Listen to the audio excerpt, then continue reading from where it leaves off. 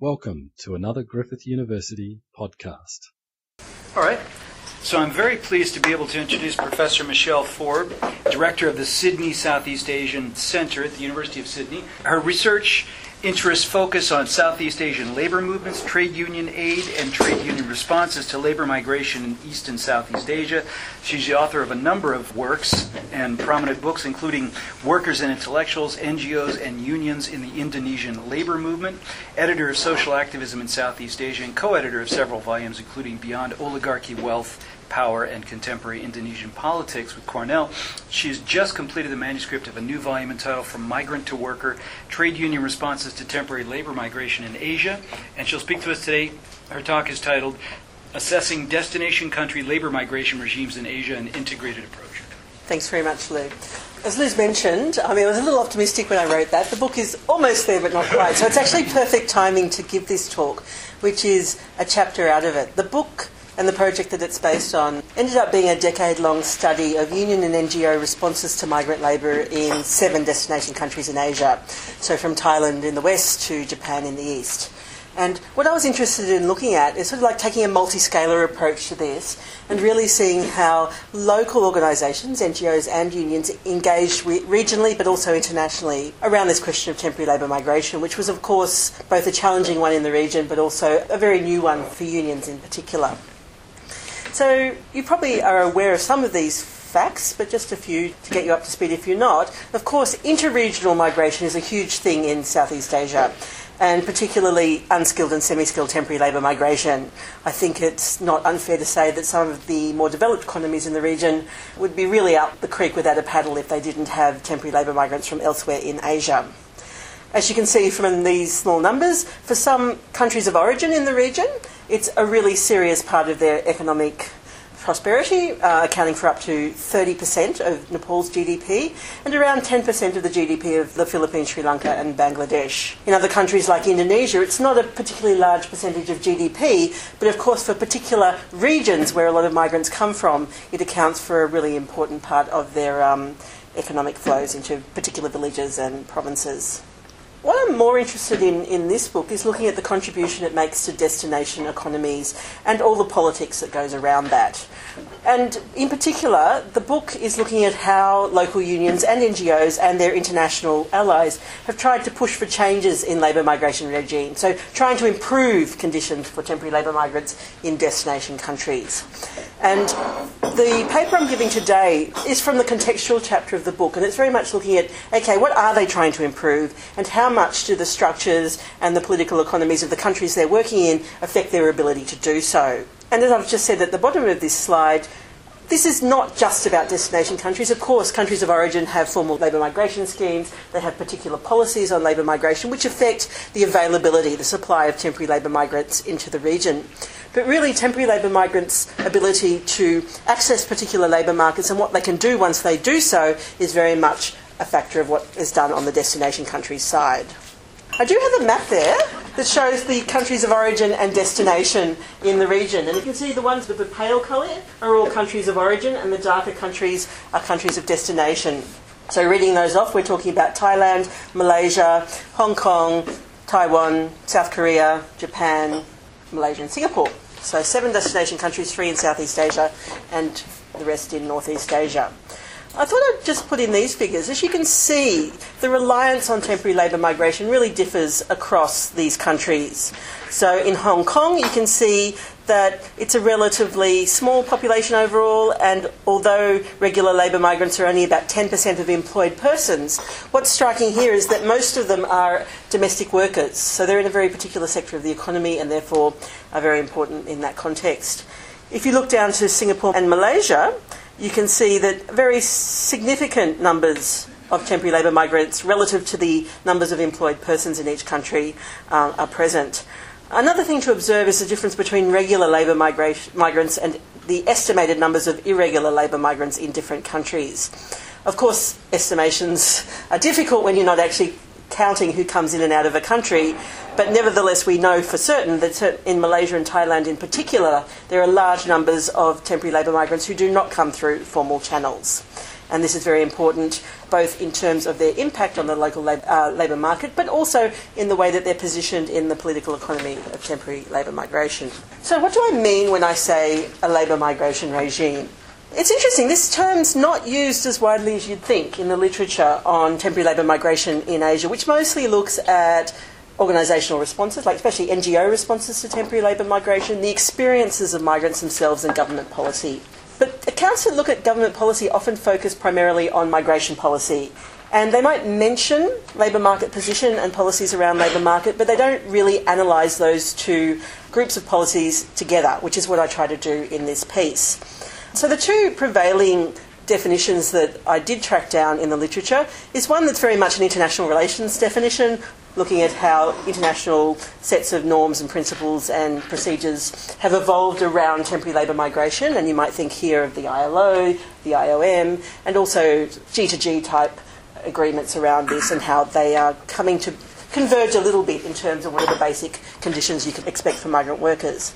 The second is a very national definition, and it came out of a piece on Singapore, so it's very much influenced by the Singapore perspective. And you can see here that Ball defines it as a set of legal or political structures constructed by the state which attempts to regulate the contradictions of capital by rendering migrant workers politically powerless, but denying their citizenship rights, ensuring their deportability and occupational immobility, and constructing impediments to their political mobilisation. So this definition does refer to both migration elements and labour market position, but very much in a very abstracted kind of way. And I'm trying to make that much more concrete. A book by Martin Roos from 2012 comes a bit more close to what I'm trying to do. He's looking at a whole range of countries and a whole lot of skilled and unskilled migrants, but he comes up with this index of openness, which actually deals with a lot of these factors. So I think that's probably the closest to what I've been trying to do here. But again, I think the fact that I come from an industrial relations perspective means that I'm looking, I wouldn't want to say privileging, but I'm certainly giving what I think is deserved of that element of what I call the labour migration regime, which, as I define here, is the plane formed by the intersection of the two axes within the destination country, the first being migration status, and the second, the migrant worker's position in relation to the local industrial relations system. People always laugh when they see this diagram. I had a lot of trouble coming up with a diagram that I thought captured some basic facts about industrial relations systems that are really important when we consider labour migration, and particularly temporary labour migration. The first of which is, when we think of an industrial relations system, so we're thinking here of formal work contracts, we're thinking of mechanisms for arbitration, for conciliation, dispute resolution, there's an assumption that they basically are in place in the formal sector and not in place in the informal sector. The informal sector being occupations like domestic work, but also the casual labourer on the farm, or the person being paid cash in hand at the local market, those sorts of occupations. But what we see in fact is that everywhere around the world, but particularly in countries that are less developed, if we use the language of development, the effective reach of the industrial relations system is very patchy at best. So as this tries to show you, there's a lot of formal sector occupations that are actually not regulated directly or even indirectly by the state. And this doesn't just include low-level formal sector workers, but it can also include high-level professionals who are working maybe as, in a waged relationship in the sense that they're being paid for consultancy work or whatever, but it's not a relationship that's regulated in the industrial relations system. It may be regulated somewhere else like contract law. What's interesting also that is in some countries you'll see that there's a dip in the effective reach of the industrial relations system down in the orange unskilled, the regular migration box. And that I put in because actually there are some occupations that are in the informal sector that are regulated. And a really good example of this is actually domestic work. In not many countries, but occasionally, such as Hong Kong, domestic work is actually regulated and domestic workers can unionise. So in effect, they have then access to the mechanisms of the industrial relations system. Where this intersects, this labour migration position intersects with the migration axis, you can see that on one side I've put permanent residents and on the other stateless persons. We could extend this in different ways to full citizens and maybe, victims of trafficking who have less mobility. But I think these are the points that I want to draw, because if we think about regular temporary labour migrants, we can see that they're closer to permanent residents in the sense that they are more likely to have access to formal work formal sector work and to the industrial relations system, whereas irregular, unskilled and semi-skilled temporary labour migrants are mostly in the informal sector, though it is possible. For example, there are some factories in Malaysia and Thailand that I'm aware of that are formal sector workplaces, but because no one's bothered to check the work papers of some temporary labour migrants, they can be actually irregular but also in that formal workspace. So there are some anomalies, and I was trying to catch that with this diagram. So, getting down to tin tacks, what do I mean when I talk about a labour migration regime? As I mentioned before, I think of this as being constructed on a plane of two axes, one of which is the migration axis and one is the employment relations axis. When we talk about the migration axis, I think there are four things that are particularly important when we're talking about temporary labour migration, unskilled and semi-skilled temporary labour migration, which is the focus of this study. And the first of these is the extent and the nature of labour migration flows. You might recall that table I put up earlier that showed the number of regular and irregular temporary labour migrants into different countries in Asia. These have different effects. In countries like Japan, where they don't let in many regular labour migrants, that has an impact on, I think a negative impact on what I'd call the labour migration regime. The number of irregular migrants, though, even though for some migrants it can be better to be irregular than regular, but systemically it's actually a negative effect on the nature of the labour migration regime. So that's the first point. The second point, or the second factor I've been looking at, is the complexity of labour migration schemes. And there are two factors here that I think are particularly important. The first is regulation of country of origin. This is not just something we see in Asia, but in Asia many destination countries, in fact all, to some extent regulate the national origin of temporary labour migrants. Some of it through G2G schemes, some of it simply quite arbitrarily. So, for example, in Hong Kong, there are different restrictions on mainland Chinese than there are, for example, on people from Southeast Asia. In Malaysia, at various stages, people from particular national backgrounds, or even genders, could only apply for certain sorts of work. So, nationality has been regulated highly, and it's interesting because some of it's about perceptions of what jobs people do well, some of it's about international politics. It's about the bilateral relationship between Indonesia and Malaysia at a particular time, the bilateral relationship between Thailand or Laos or wherever it may be. The second element of that second factor is the regulation of sector of employment. And again, in most countries in Asia, this is very closely regulated. So you can't just come as a temporary labour migrant and work in whatever job you like. You are only allowed into certain sectors, and in some places this is even subnational.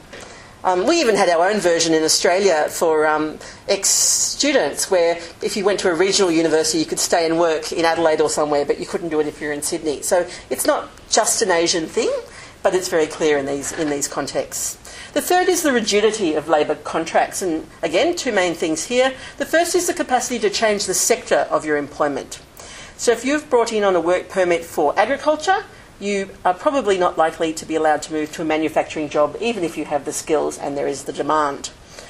The other thing, and this is very restrictive in many of the Asian destination countries, is the ability to renew a contract in country.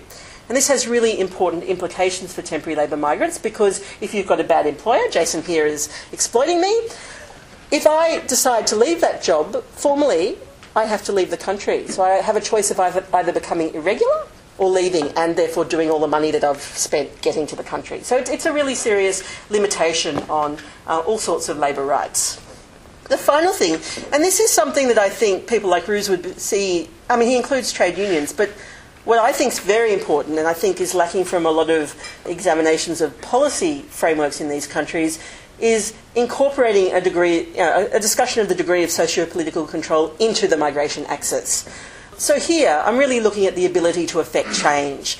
And in this case, NGOs, which have been the primary advocates for migrant worker rights in the region, how much are they engaged and what can they do? So, for example, we have Japan, where they're not very engaged, but they can do a lot if they choose, versus, say, Singapore or Malaysia, where they're very engaged, but there are limitations because of the semi-authoritarian structures on what they can do.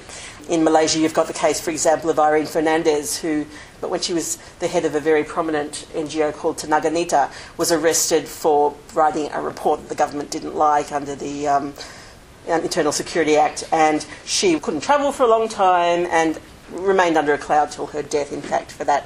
This had a dimming effect on the enthusiasm of other activists, as you can imagine. So this varies across the region. So that's why I think it's very important not to treat it as a separate thing, but to actually treat it as an element of the migration axis. If we turn our attention to employment relations, as I said, this is something that's been much more undercooked in terms of most approaches to temporary labour migration, but I would argue is absolutely vital if we want to understand not only the position of labour migrants in host societies, but also their capacity to change the conditions in which they find themselves. So the first is a reach of the industrial relations system, and this is what that previous diagram was trying to show.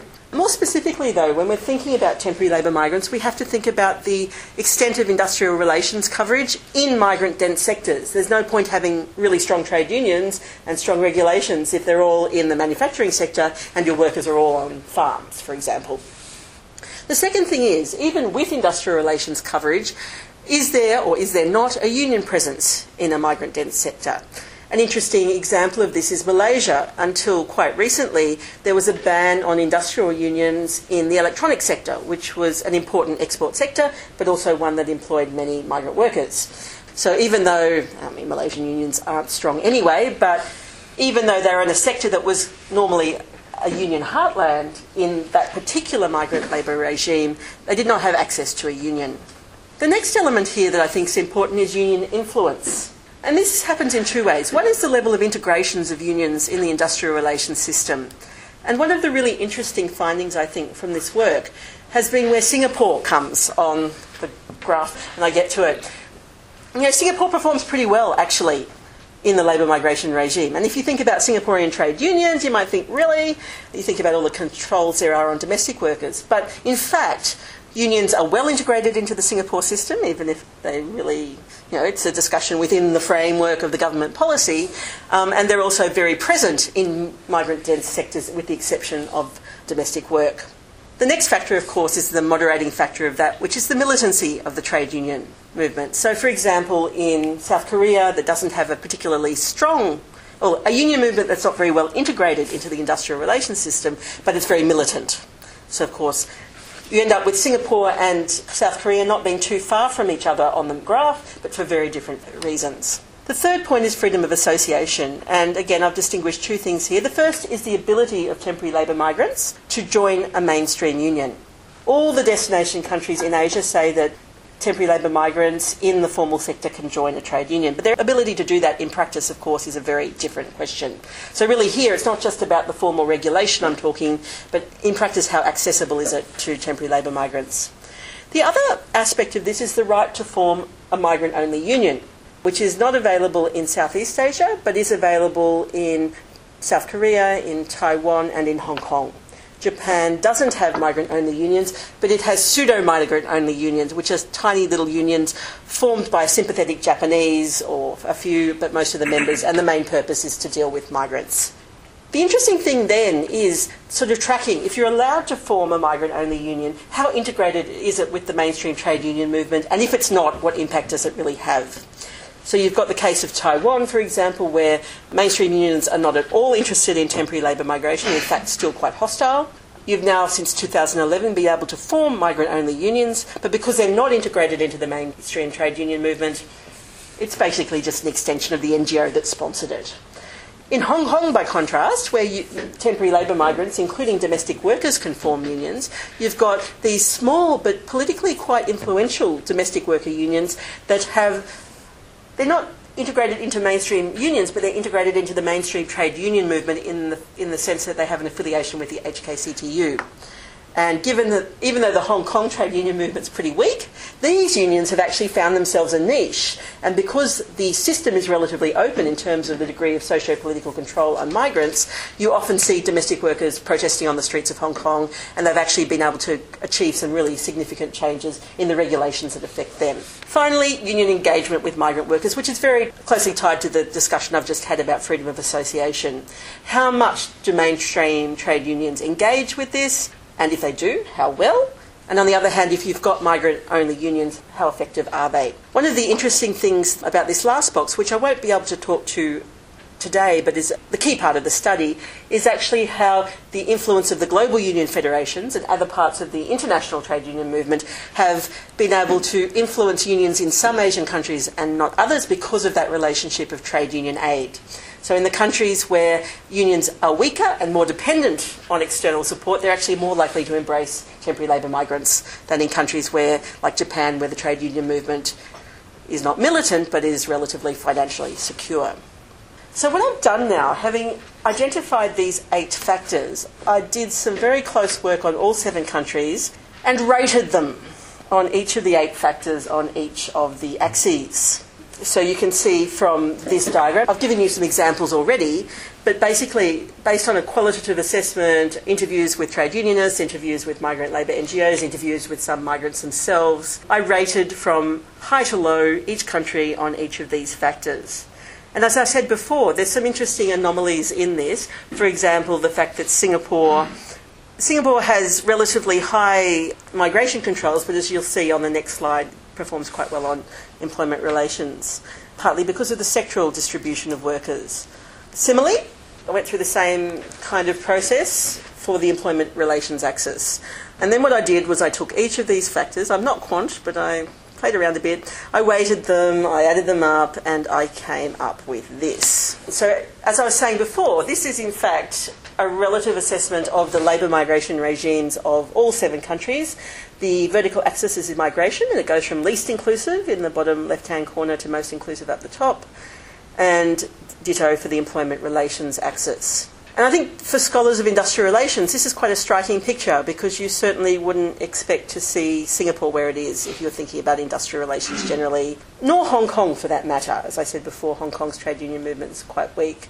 And I'd like to make a few comments about this axis and what it means, so basically summarising a few of the things that went into those messy tables without dragging you through all of it.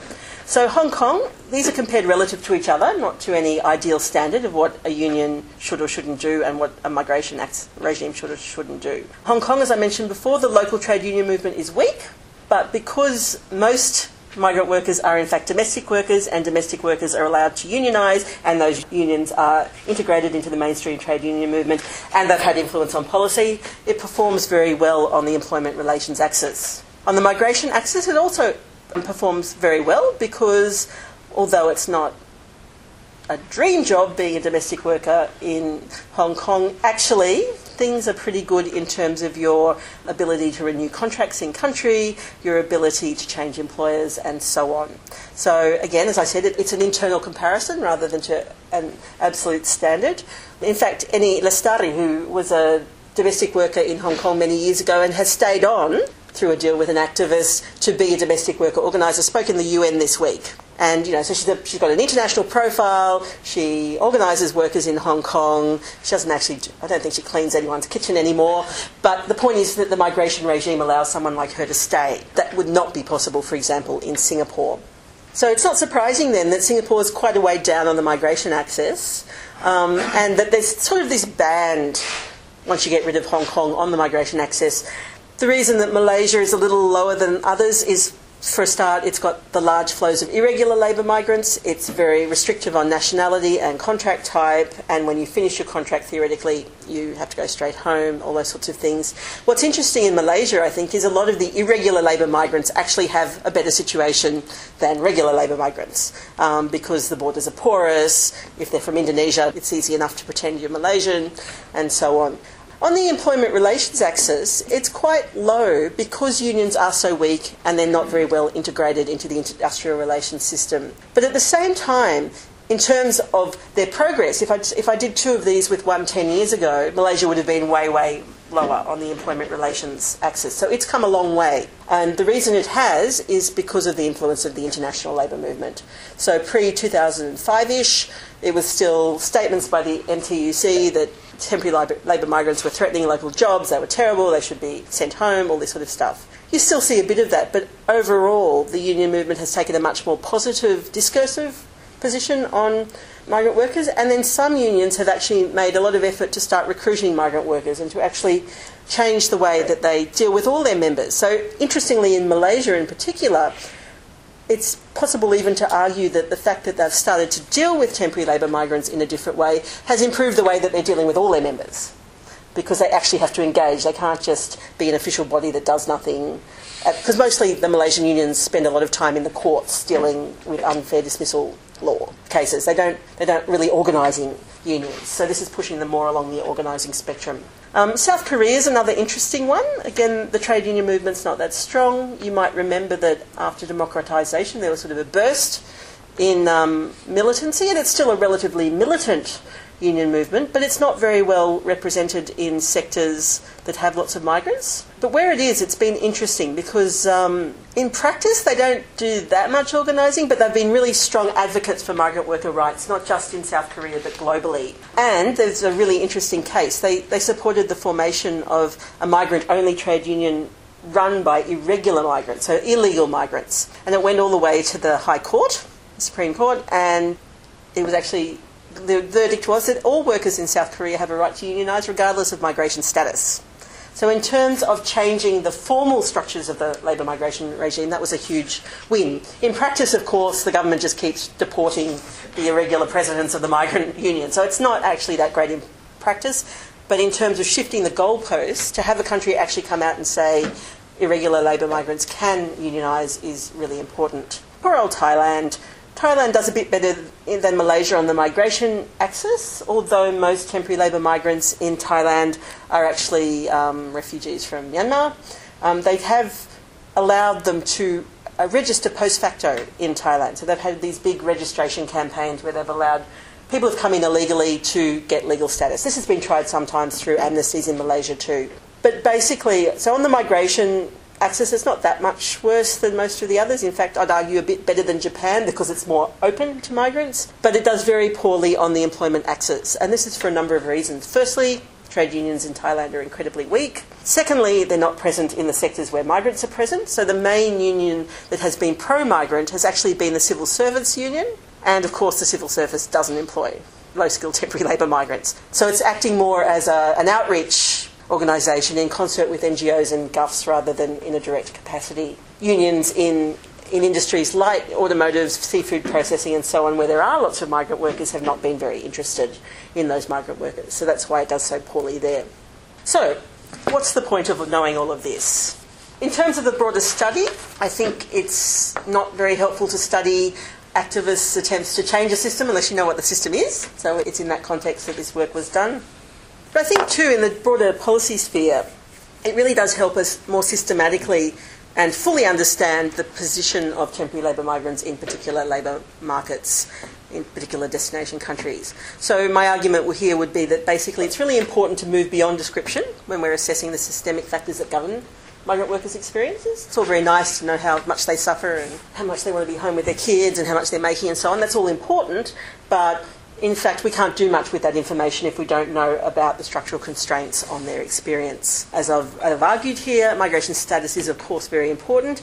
And in many of these contexts, there's another aspect that I haven't had a chance to talk about today, but where you'll actually have internal disputes between the ministry or the department responsible for migration and the one responsible for labour rights, labour manpower or labour or whatever it's called in different countries, where ultimately, if they disagree, immigration always wins. So you've got these power relationships within bureaucracies, the multipolar nature of states that also feed into the reason why migration is so important. But at the same time, it's not the only factor, and it may determine where in the labour market temporary labour migrants can be positioned, can enter.